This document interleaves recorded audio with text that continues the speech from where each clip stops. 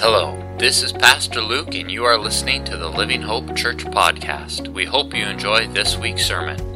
Our mission is to grow disciples and multiply churches who will glorify God and transform communities. For more information about our church, please visit our website at livinghopehenderson.com. So today we're continuing on in our series in Romans. This is actually a series that we began back in September. Started off then, and we were in it for about 3 months, and then took a break for Advent, and then really January we had a couple weeks on prayer and fasting, and we had a Vision Sunday, and so we're getting back into Romans, and we'll finish out Romans over the next month or so. And today I actually just kind of want to do a little bit of review, simply because it has been 2 months since we've looked at Romans, and so just kind of a big picture review of what we've covered and where we believe that Paul is going in this letter. And it was interesting. I was, this week I was reviewing my notes on Romans and looking through it, and one of the things that really kind of struck me anew was just how Romans keeps getting highlighted or referenced, not only for significant kind of people in church history, but also really notable times of church history, like notable events in church history. St. Augustine was converted through his reading of Romans. Luther wrote that Romans is the chief part of the New Testament, which is a pretty big statement. This is the chief part of the New Testament. He said it's the very purest gospel, and he said that Christians should know it word for word by heart, that's a pretty big ask. There's 16 chapters in there. Warren Wiersbe wrote that if a Bible student wishes to master any one book of the Bible, let it be Romans. An understanding of this book is key to unlocking the entire Word of God. William Tyndale, who translated the Bible into English, believed that every Christian should memorize Romans. But this is the quote that really stuck out to me. So Frederick Godet, he's a Swiss theologian, and he writes this: every moment of revival in the history of the Christian church has been connected to the teachings set forth in Romans. And it is probably that every great spiritual renovation in the church will always be, both in cause and effect, be linked to a deeper knowledge of this book. So his analysis was that every moment of revival in church history was somehow connected to the teachings in Romans. And, I was not able to go back and kind of, find the original quote and analyze his data and check out his spreadsheet or anything like that, so I can't kind of confirm or deny his conclusion. And so, if he's wrong, it's kind of no big deal. But if he's correct, that every moment of revival somehow has connection to Romans, to the teaching of Romans, that's huge. That's really significant. And it's kind of, to be honest, for years I avoided preaching through Romans because it was just really intimidating. I thought, I'm not ready for that one yet, And so I just kind of thought, I don't know enough yet to preach through Romans. And so, finally we're embarking on Romans. And now I'm wondering, maybe I had it all backwards. Maybe Romans should have just been week 1 right out of the gate. Most churches, most Christians want revival, right? And by revival, we mean really kind of 2 things. You have a bunch of non-Christians becoming Christians, and you have a bunch of Christians who are, they're confessing sin and they're growing in holiness and that kind of thing, right? And most churches, most Christians would say, yeah, we want that. That sounds great. We would love for that to happen. But to realize that that's going to be somehow connected with the book of Romans. 2 other things. So in 1738, John Wesley, he goes to some kind of spiritual gathering, and he experiences a lot of personal spiritual renewal, and he writes that out of that meeting, then he experienced this personal revival. From that led to the Great Wesleyan Revival in, I believe it was England and most of Europe. And then he went on to found the Methodist Church. And Martin Luther launched the Protestant Reformation on Romans 1:17, the just shall live by faith. So with that kind of resume, it's like, there's something really significant here.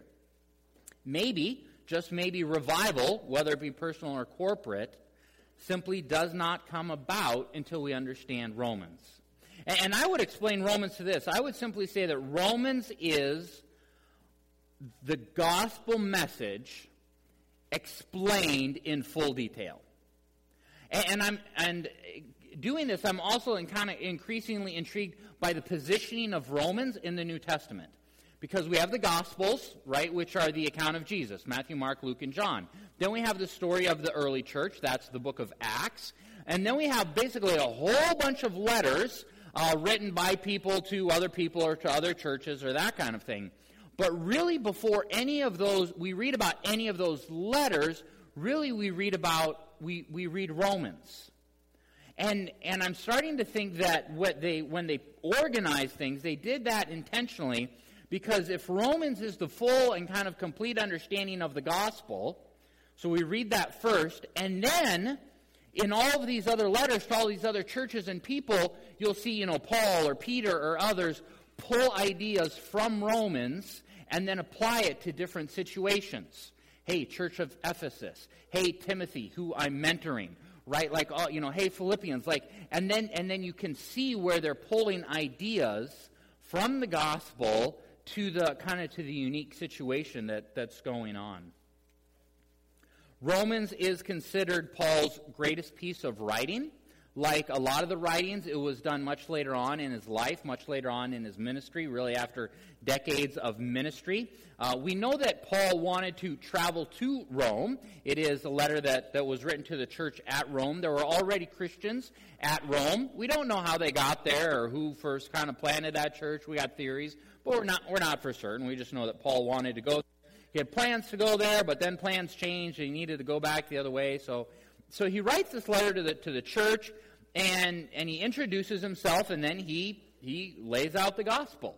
And like we said already, it's really kind of unlike any other book in the New Testament. Some theologians think that we need another category just for the book of Romans. In unpacking the gospel, Paul begins Romans really by introducing himself, as he should, right? He hasn't met most of these people.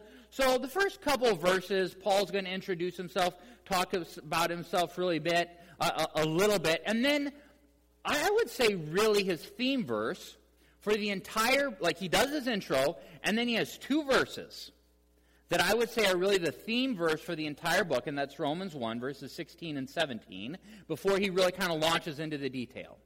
And so Romans 1, 16 and 17, "For I am not ashamed of the gospel, for it is the power of God for salvation to everyone who believes, to the Jew first and also the Greek.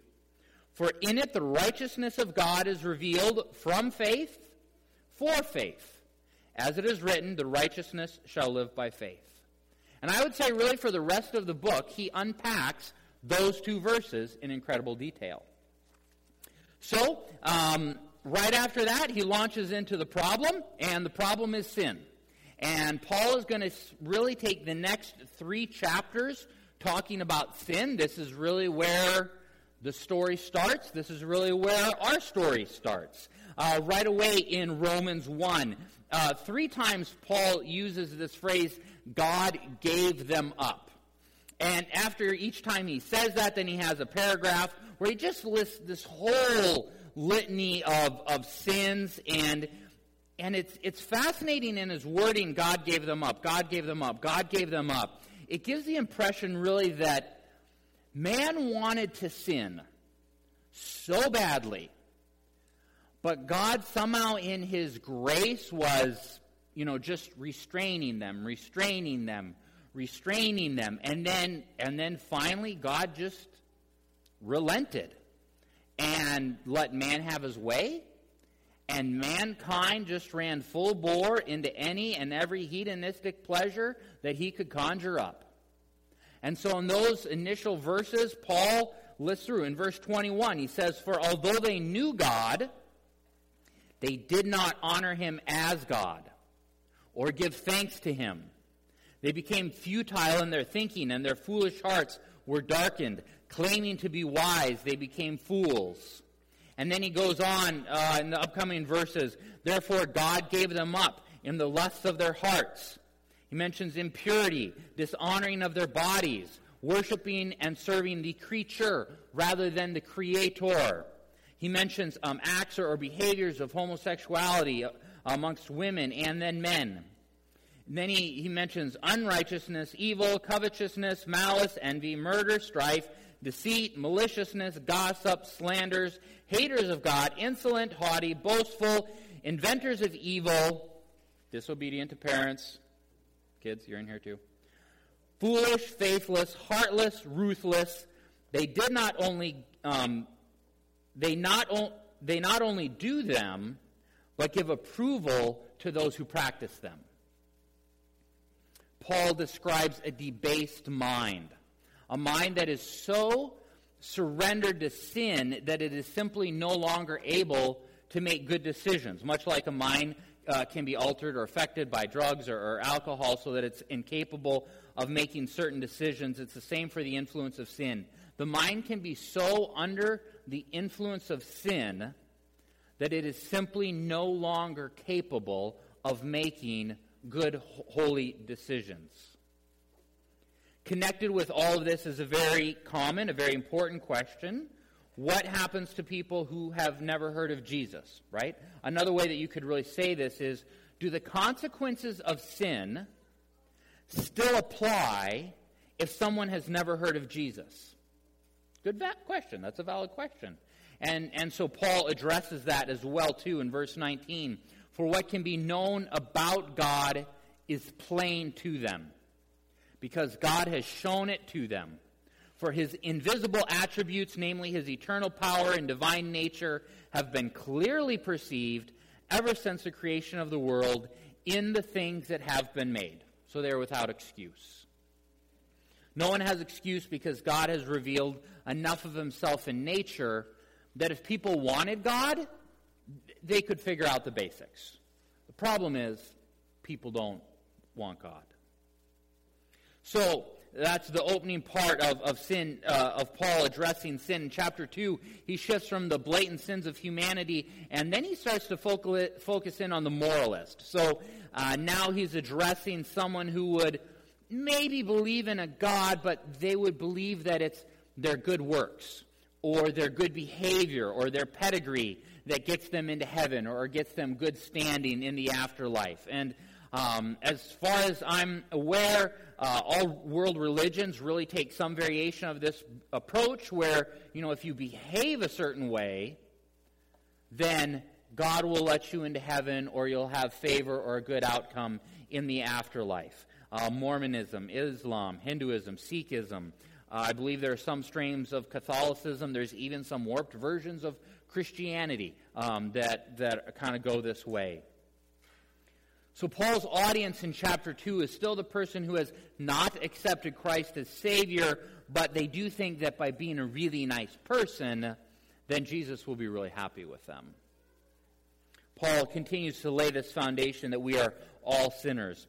Charles Spurgeon once wrote, "If men do not understand the law, the law, they will not feel that they are sinners, and if they are not consciously sinners, they will never value the sin offering. There is no healing a man till the law has wounded him, no making him alive till the law has slain him." Romans 3, there's a big section where Paul quotes some verses, and he's quoting from the Psalms, and I just thought that he quoted from a psalm. Actually, it's a collection of psalms. Paul quotes from 5 different psalms, at least, but he's very intentional in the structure, and in doing so, he references throat, tongue, lips, mouth, feet, and eyes. And the message that he's trying to get through is really that every part of a person is sinful. And then after this, Paul eventually gets to Romans 3:23, which would really be the summary verse for these first 3 chapters. For all have sinned. That's really the theme for the first 3 chapters. All have sinned. And he's real thorough. These are all the sins. And even if you think you're a good person, you've sinned. All have sinned. Because of that sin, all fall short of the glory of God. and are justified freely by his grace through the redemption that can come by Christ Jesus. So he's giving a teaser of what he's going to share next. Because in Romans 4, Paul shifts the emphasis from sin to salvation. So we have a problem. Problem is sin. We need a solution. How do we fix that? Now he begins to speak of salvation. Just one thing I would point out, just to clarify, he will use a slightly more technical term. He will say justified or justification, which is kind of, salvation is perhaps maybe a broader term. Justification, he is referring to that moment in time where you said yes to Jesus and you gave your life to him, confessed your sins, that kind of thing. So if you read justified, justification, just kind of a more narrowed down, focused term referencing salvation. Paul explains that justification, salvation, is by faith. It's not by works. You're not saved by being a good person, right? It only takes one tiny sin to disqualify you. And so really, to be honest, like somewhere between, getting out of bed and driving here to church, you sinned enough to justify hell, right? So, it's just, good works aren't going to cut it. You've already done enough since breakfast to disqualify you, okay? So justification is by faith, by placing our trust in Jesus Christ. Justification is by grace, not the law.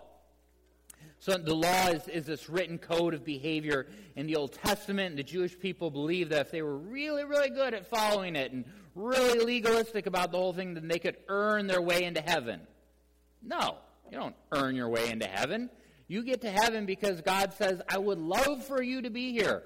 Please come, right? It's not something that you can achieve through work, right? It's kind of like when your kid decides that they want to dig through the earth to China, and, that sounds like fun to them, and you're like, no, you can't. You're like, you will go to China if I decide to give you a plane ticket. You're not going to dig your way there, okay? That's kind of what we're dealing with here. Justification is by God's resurrection power. It's not by human effort. The same power that raised Jesus from the dead is what is going to save you. It's nothing that you're going to do on your own. Romans 5 is really where we meet our theme verse for this next section, Romans 5, verse 8. But God shows his love for us in that while we were still sinners, Christ died for us. Chapter 5 begins with this great message on how we can have peace with God, and that's an easy thing to just kind of read over. Oh, we can have peace with God, but in other parts in chapter 5, Paul is going to talk about, well, yes, but the reason we have peace with God is because we were enemies of God. And frankly, that is an incredibly awkward conversation to have, especially in today's culture. There's a very important message in Christianity that says, while we were sinners, God loved us. And that's very true. That's very true. Everyone needs to know that. While we were still sinners, God loved us. But here's where we get confused on the message. A lot of us assume that God loved us because we were lovable. Even as sinners, we were lovable. But that's not what the verses say.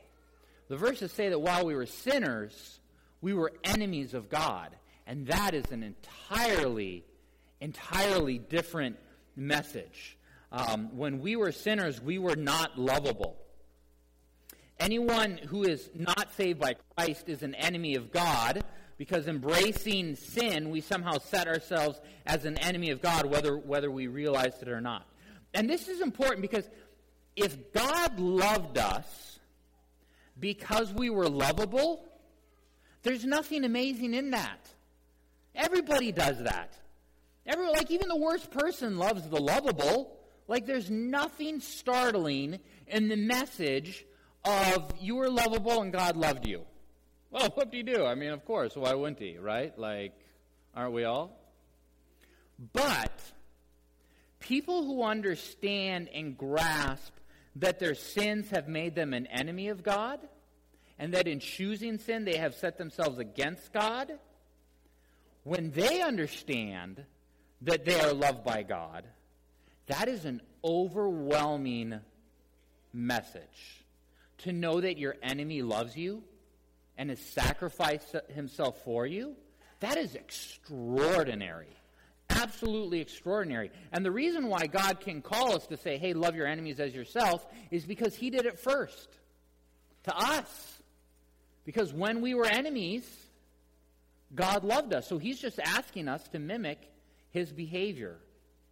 And that's what Paul tells us in Romans 5, starting in verse 7. Very rarely will anyone die for a righteous man. Though for a good man, someone might possibly dare to die. But God demonstrates his own love for us in this. So here's kind of the big shocker. While we were still sinners, i.e. enemies of God, Christ died for us. And there's another part. While we were God's enemies, we were reconciled to him through the death of his Son. People who are flippant about the love of God do not understand sin, do not understand really the depth of their wickedness before they encountered Christ, and they do not understand their pre-existing condition as an enemy of God. But all this drives home this central point that God's love is big enough, which is really a remarkable message. God's love is big enough. In Romans 6, we're still kind of on this theme of salvation, but things really start to get fun. Paul is explaining that in this whole salvation process, it's not just that we're saved, but that we're actually transformed. And so he is going to take the whole chapter of chapter 6 to unpack this idea of, because we are now in Christ, not just are we saved, thank you, but we're actually dead to sin and alive to Christ. And he's going to take some variation of those two phrases, dead to sin, alive to Christ, and he's going to reword them and say them like a dozen times throughout chapter 6, because he's just wanting to hammer home, hey, you're not dead to sin, but you're alive to Christ. And did I mention that you're dead to sin and alive to Christ? And I don't know if we've covered this yet, but you're alive to Christ, but you're now dead to sin, right? Like just over and over, he's just going to beat this home in chapter 6. In chapter 7, he's now going to use the example of marriage, that we're no longer bound to this old system of laws in the Old Testament because Christ fulfilled them.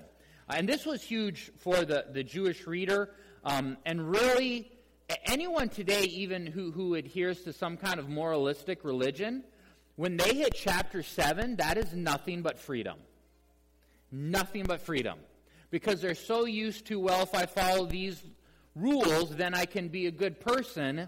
And Paul's saying Christ fulfilled all of that on your behalf. You have great standing with God because now God sees Jesus when he looks at you. And so, I mean, yes, like we want to continue to do good things, but ultimately that's not how like your standing with God is determined. So, incredible freedom in chapter 7. In chapter 8, Paul shifts again, and he starts to talk about what is going to happen after we die. He doesn't give us details on how awesome. There's other parts that just basically say, heaven is so good it's beyond your imagination. Yeah, that's what you get, beyond imagination, right? But whatever it is, whatever we receive, whatever we experience, he does say that it's going to be so wonderful that you're not even going to bother mentioning, like, the hard stuff on earth. Like, whatever the worst, I mean, sometimes we have bad weekends, sometimes we have bad decades, right? And just whatever made that one decade horrible, like, it's not like, you're not even going to bother bringing it up because things will be so good, right? 2020 won't even get, like, a footnote. You know, like we'll be 2019 and then maybe the later part of 2021 because it's not starting off real great either. But, you know, like it just doesn't even come up in conversation because things are so good. He has this neat part where he talks about creation groaning, waiting for the sons of God to be revealed. And then he talks about Christians groaning as we wait for our full adoption as sons, as we wait for Jesus to come back, and the Holy Spirit groaning as it intercedes for us on a daily basis to God the Father on our behalf. And it ends with these very encouraging words. In all things, we are more than conquerors through him who loved us. For I am sure that neither death nor life, angels, rulers, things present, things to come, powers, height, depth, anything else in all creation, nothing can separate us from the love of God in Christ Jesus our Lord. Incredibly encouraging words. So that's what we've covered so far. Here's where we're headed next. In the next 3 chapters, Paul is going to address predestination, God's attitude towards the nation state of Israel now that the church is in play, and then how all that relates to Christians today. So, good stuff. People have been debating these topics for the past few centuries, and but I'm looking forward to it. It should be a good time as we dive into the next 3 chapters. As I stated, today was a review, just kind of a reminder of where we've been, and it does help inform where we're going. This is what we've covered over September, October, November, and really it's the salvation story. Really, we covered, up Romans 1 through 8, is a very detailed explanation of the salvation story. He's going to unpack it a little bit more. I mean, how does the salvation story relate to predestination? What do you do with God's chosen people, the Israelites, and how does that relate today with the church and that kind of thing? And so he's going to unpack all of that. Here's what I would say would be kind of the application for this today. So if you are already a follower of Christ, right? If you have confessed your sins to Jesus, if you believe in your heart that God raised him from the dead, if you verbally said Jesus is your Lord, then today was a review for you. It is a process that you need to understand really well because you need to be able to articulate this to others with ease, right? I mean, as we talked about at the beginning, revival apparently really kind of flows out of our understanding and embracing Romans, or basically the gospel in detail. So I would say your biggest takeaway for today is really gratitude. That's your take home. If you're already a follower of Christ, gratitude. Worship, thanksgiving, praise, appreciation. You should go home really elated today. Okay? Just really happy. You don't have to fake it. But you should be really happy going home today. If you are not a follower of Christ, then today was a roadmap for you. Here's what it looks like. Here's the mess you're in. Here's how to get out of the mess.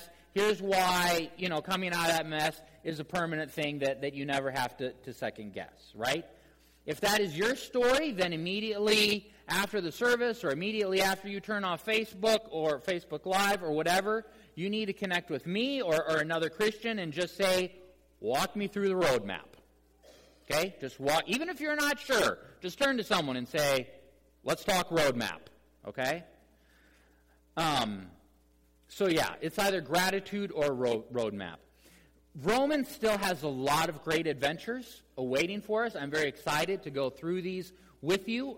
It should take us about maybe 4 to 6 weeks and bring us right up to Easter, and really excited to go there with you. So let's pray, and then we're going to sing. Heavenly Father, we thank you for the incredible book of Romans. Lord, more than that, we thank you that really it's the gospel message just explained in detail. Lord, our life was a mess with sin. And it was a mess that we could not get out of on our own. But in your grace and in your mercy and in your power and your love, you loved us while we were still enemies of God, and you pursued us, and you provided a way out. And we are so thankful. We are so thankful. Lord, for anyone listening where that might not be their story, Lord, I pray that this would become their story, and that become their story today. Jesus, you love us, you pursue us. And this morning we say thank you. Lord, as we continue to learn from the book of Romans, God, we pray for your wisdom, your insight, your understanding. And God, may we experience revival. May we experience it personally. May we experience it in our homes. May we experience it in our church and our community. We love you, Jesus. We want to glorify you, and we want to enjoy you forever. Amen. Thanks so much for listening to this week's sermon. We hope you were enriched and encouraged. If you have any questions about Christ or church or would like more information, visit our website at livinghopehenderson.com or email me directly at luke@livinghopehenderson.com. We hope you have a fantastic week. Take care, and God bless.